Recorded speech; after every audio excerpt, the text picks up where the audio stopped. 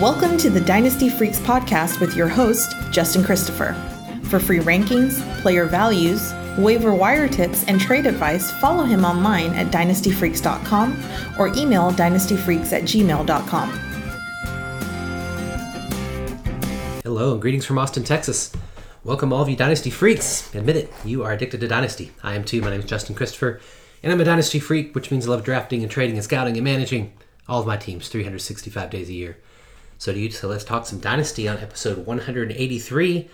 It's the draft day. The draft is over. One of the most fun parts of the Dynasty season has come and gone, and now I can finally put all of the draft capital and landing spots into my rookie rankings. If you've been following, I updated all my rookie rankings and preparations for rookie drafts that take place this month. I know I got my first one that starts on Saturday. I've got two more that start on Monday. Can't wait. It's going to be awesome. You too can use my rankings. So I hope as you begin your rookie drafts, if you've been following and listening to me, that you take my rankings in consideration while you're making your draft picks, and interact with me anytime too at dynastyfreaks@gmail.com. I have to say though, overall, I'm very disappointed with where many of the players landed in this class. It was already kind of a weaker than normal rookie class. Top heavy for sure. But it could have been deeper if some of the second tier players landed in better teams, or I had higher draft capital, and that just didn't happen this year. So I have more negative things to say about this class than positive actually. But there are several players whose dynasty stock is rising following the NFL draft. So I thought I'd give some of my thoughts on each of the positions. Some of the players I thought where it's stock up, some where it's stock down. I'll talk about some where I say nothing really changed based on draft capital or landing spot. And then also talk about a few cases of people that things didn't work out for them, but I'm still holding out hope. Like what happened to them during the draft, who they got drafted by didn't matter to me. So let's talk with quarterbacks. Overall, this quarterback class was one of the worst in decades, and the NFL teams actually treated them that way too, by only drafting one in the first round and none in the second round. That's crazy. Dynasty managers are probably going to follow suit with rookie drafts, at least in one quarterback leagues. In super flex leagues it'll be different, but still, I don't think a lot of these quarterbacks are going to be pushed up in the first round like they have been in years past. Every quarterback drafted is going to have to compete for a starting role on their teams this year, and wait a year, or in some cases, I think several years before they'll become viable starting lineups in our Dynasty lineups. But let's talk about some quarterbacks. Stock up, stock down. Really, stock up is only on one. Kenny Pickett, drafted by Pittsburgh at 1.20. His stock is rising after being the only quarterback drafted in the first round, and my only rookie quarterback with a chance to begin the season as a starter, I think. Mike Tomlin already said this much, that he has a chance to compete with Mitch Trubisky already. And unlike most Dynasty analysts, I actually had Pickett as my number one ranked quarterback before the draft. So he not only remains so after the draft, obviously, but he's really lengthened the gap between him and the rest of the quarterbacks in this class, given where they were drafted. Which, of course, brings me to stock down. Stock down would be primarily Malik Willis, drafted by Tennessee at 3.22. Willis was my third ranked quarterback in the class before this draft, and now he's actually moved up to be my second ranked quarterback today. But still, the gap between he and Pickett is more significant than it was before the draft, because he wasn't drafted until the third round, and he's got a proven veteran ahead of him. Ryan Tannehill has signed, for 2 more years. Although I looked, and they could cut him after this season, and they'd suffer a pretty big dead cap hit.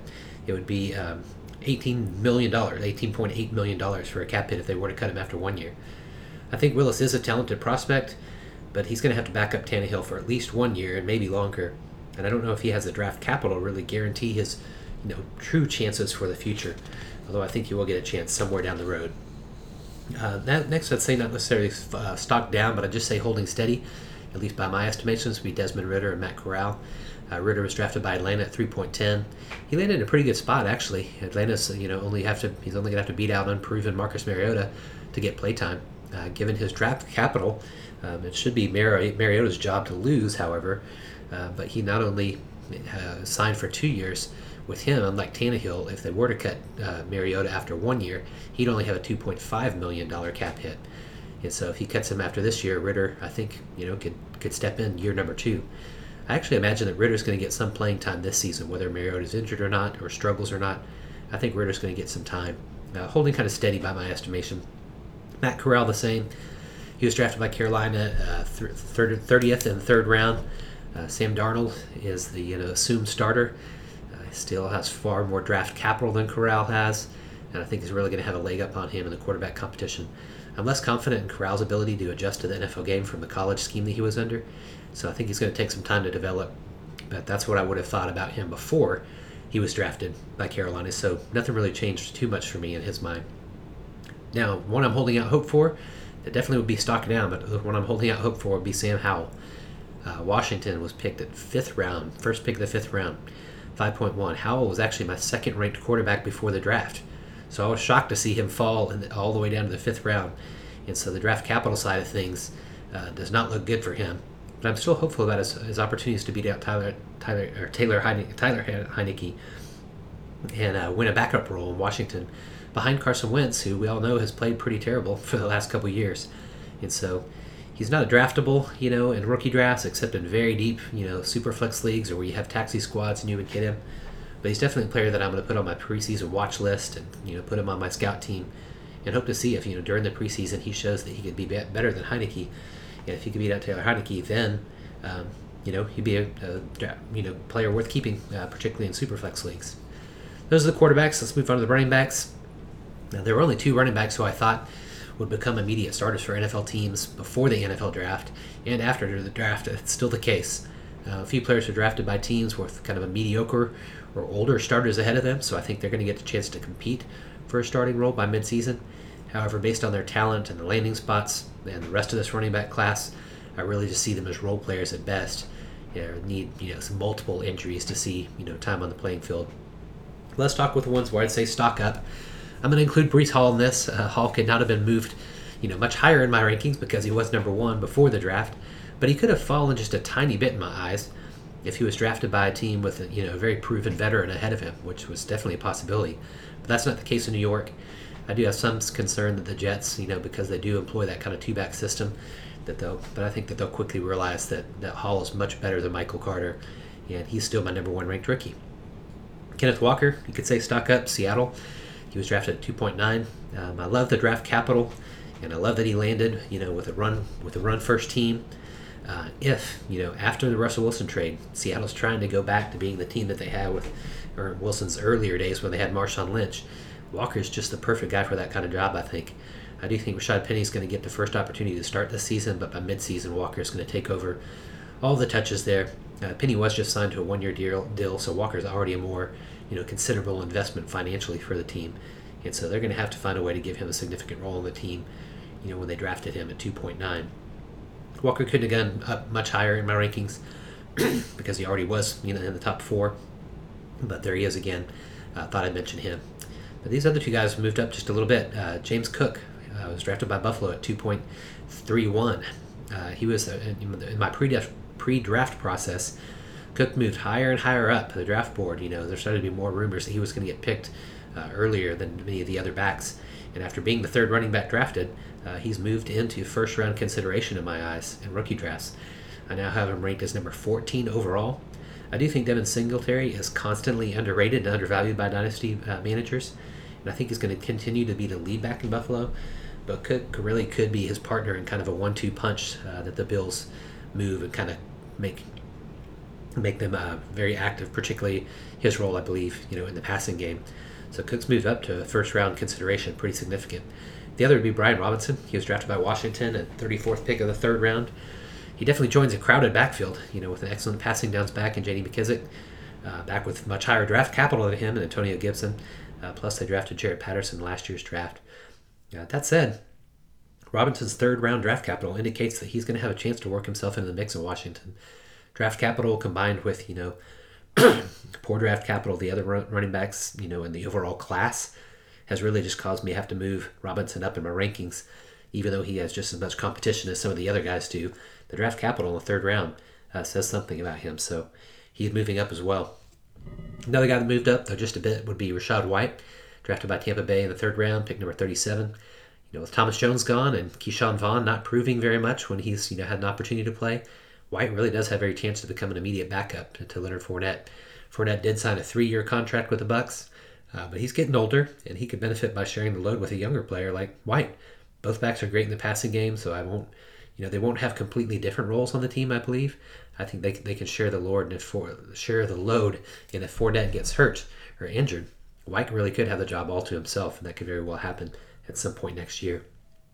Next player moving up in the running back category, Dameon Pierce was drafted by Houston at 4.2.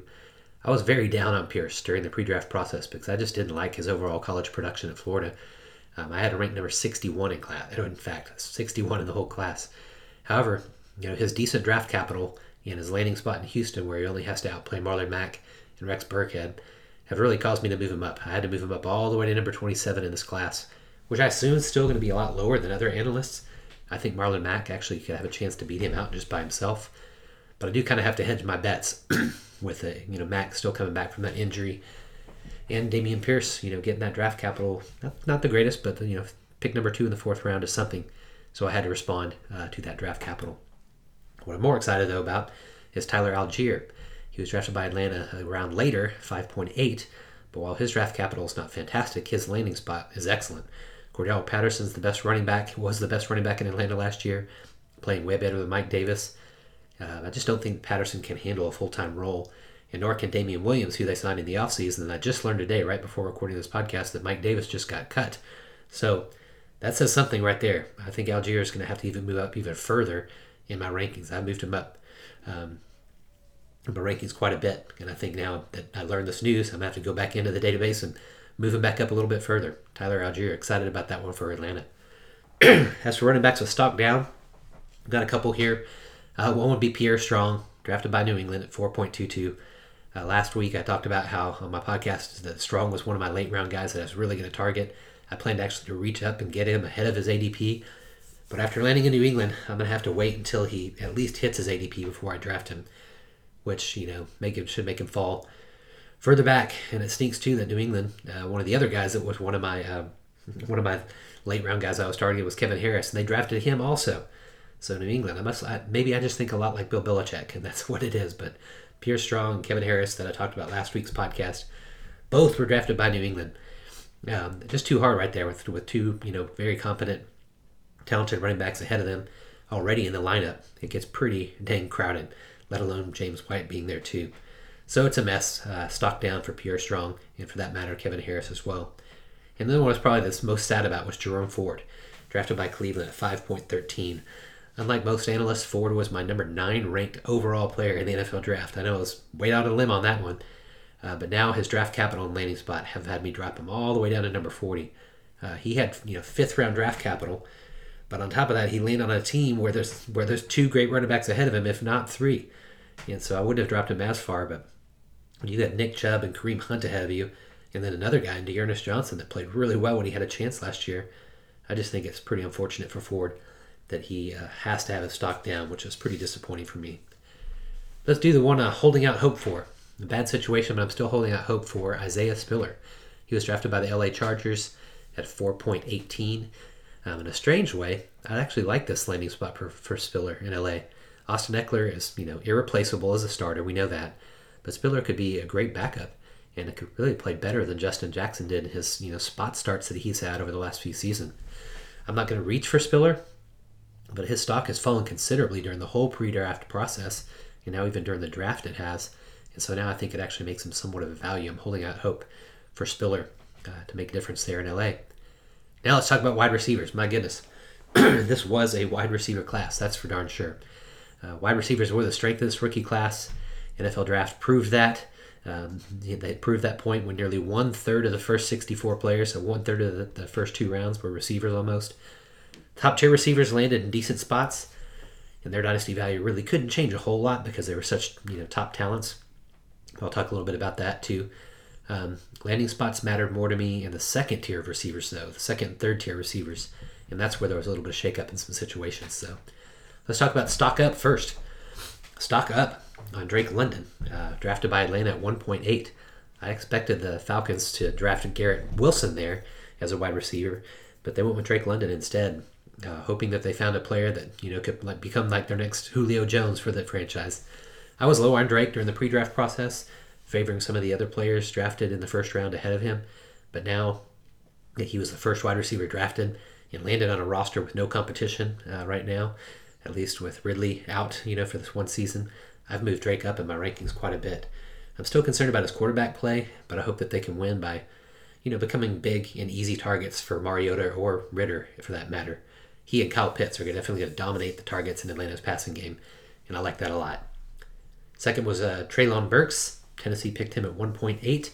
One of the biggest surprises of the draft was when the Titans traded A.J. Brown to Philadelphia and then selected Treylon Burks. That was such a crazy part of the first round that day. Burks instantly becomes a wide receiver one of the team. Burks going to Tennessee is going to be very motivated to show that this was not a terrible decision. And so I think Burks is going to get fed because of this trade. I've been wavering back and forth throughout the pre-draft season between Garrett as my number one wide receiver or Burks as my number one wide receiver in the class. But this draft capital, alongside the fact that in essence he was traded up for, you could look at it like that, it was traded A.J. Brown to get him. That's caused me to rank him number one in my post-draft rankings, number one wide receiver, that is. Another play moving up was Christian Watson. Green Bay grabbed him with the second pick of the second round. The pre-draft hype on Watson came true, and he was drafted atop the second round by a team that needs starting wide receivers in Green Bay.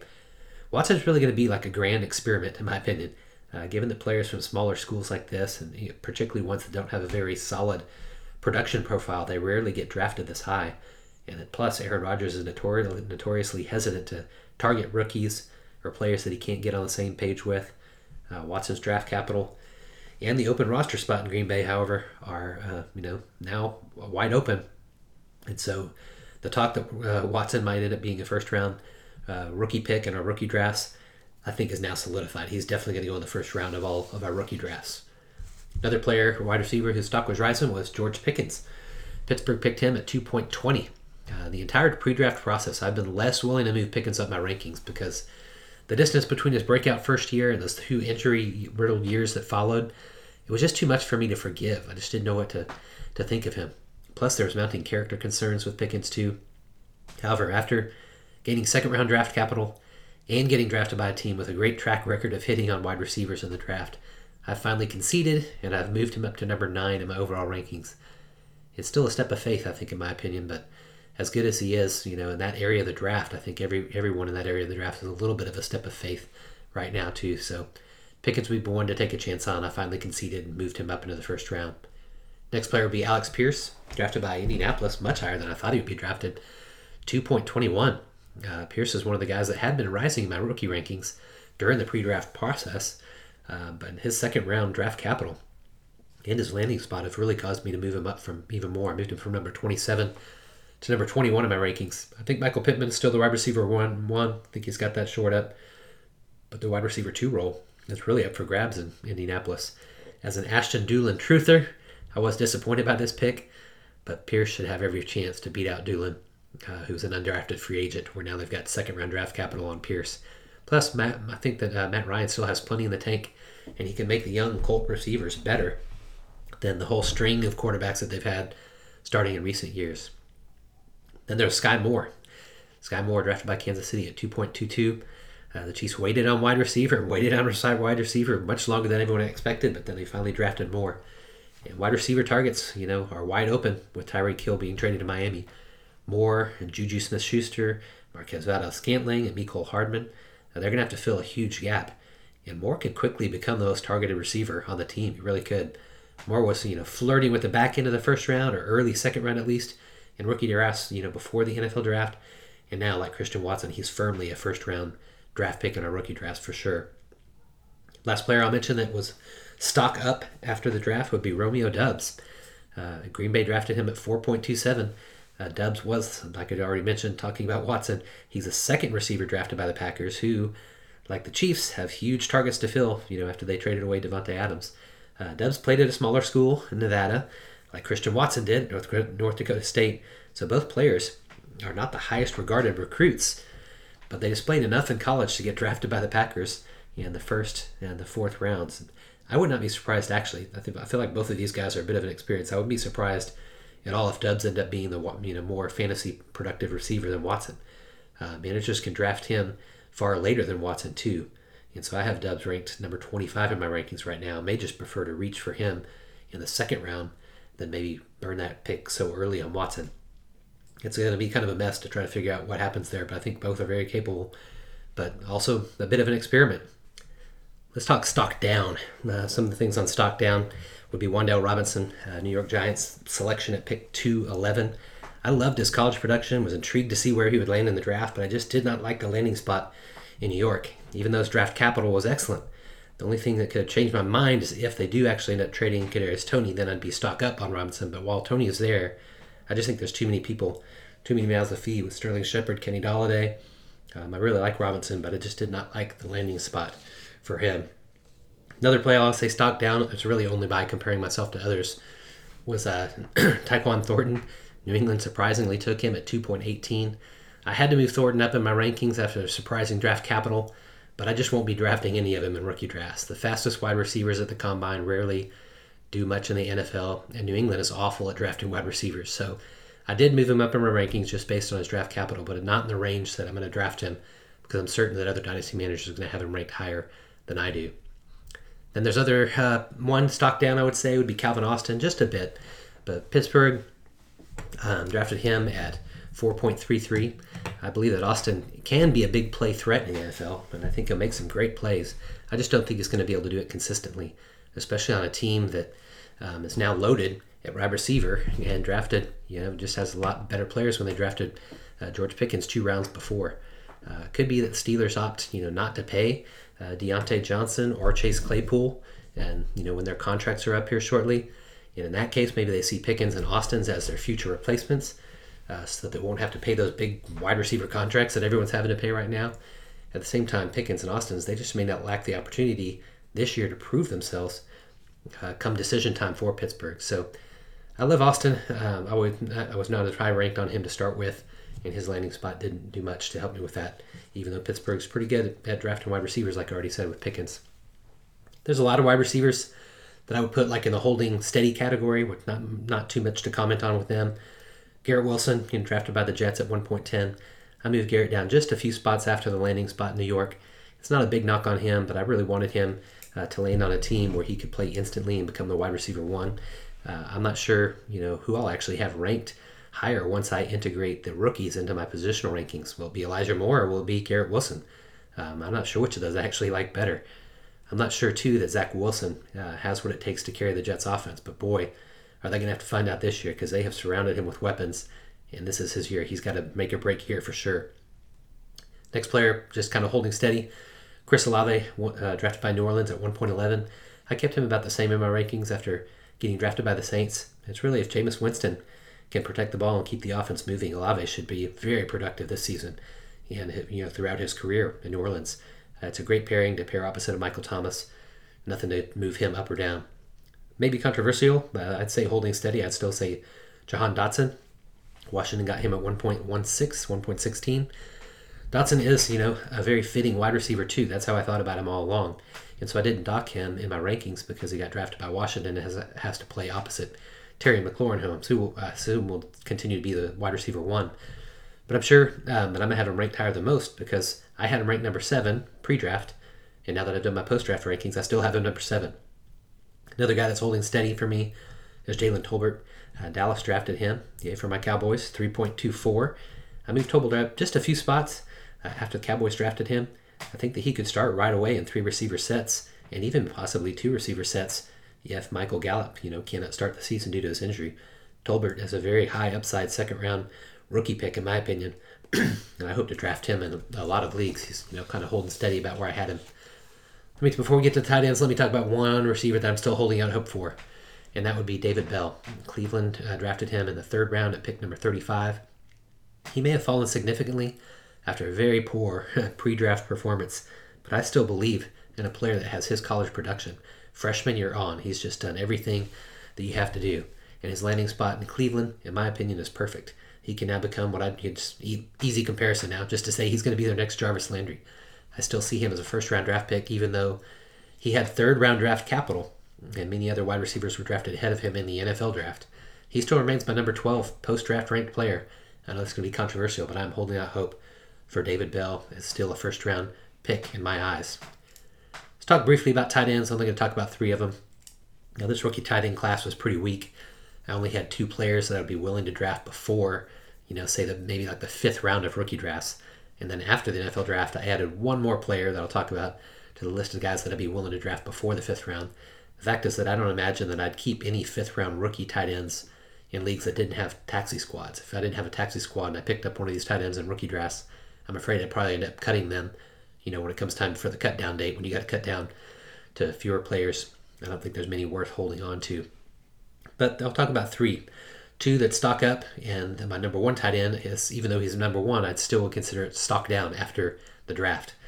First for stock up would be Jelani Woods, drafted by Indianapolis, 3.9. Very surprising. Woods turned his beastly combine performance into much higher draft capital than I imagined that he'd get in the draft. The Colts love to pass to tight ends, and now they have 2 of the largest tight ends in the league between him and Mo Alley-Cox. As I've written about before, even talked about in last week's podcast, Woods could be an instant red zone target given his 6'7" size, and I suspect that he'll be a part of the Colts' offensive plan, right away from day number 1, at least in the red zone for sure. Next tight end for stock up for me would be Greg Dulcich. This might be controversial, but I still think he's stock up. He definitely has a tougher competition than Woods has, and that he has to beat out a pretty good veteran in Albert O for playing time. However, I still consider him a stock up player after the NFL draft because of his draft capital. 3rd round draft capital is good for a tight end, and his landing spot even, being paired with Russell Wilson. I don't think Dulcich is going to make an immediate impact, but I believe by the end of the season he's going to be proven to be a better tight end than Albert O. And he's my 2nd-ranked tight end before the class, and he's still my 2nd-ranked tight end after the class. And now it's Jelani Woods who's moved up to 3rd in this class, bringing me to the number 1 tight end in this class, but I'm still going to consider him a stock down. Trey McBride. Arizona drafted him at 2.23. Like I said, he's still my 1st-ranked tight end in this class, but after the NFL draft, his stock has really fallen a bit in my eyes. I wanted to see him go to a team with without a strong veteran ahead of him, and a team that just kind of has few high-quality receivers so that he could become a more significant part of the offense like he was at Colorado State. But landing in Arizona presented both of these problems. He's got Zach Ertz ahead of him at the position, and then he's got to fight for targets against DeAndre Hopkins, Marquise Brown now after that trade, and then Rondale Moore cutting into his targets. He's still, the top tight end, like I said, in my rookie rankings, but he's moved down quite a bit in my overall rankings, much closer now to Dulcich in my rankings. So stock down, even though he's still my number 1 tight end.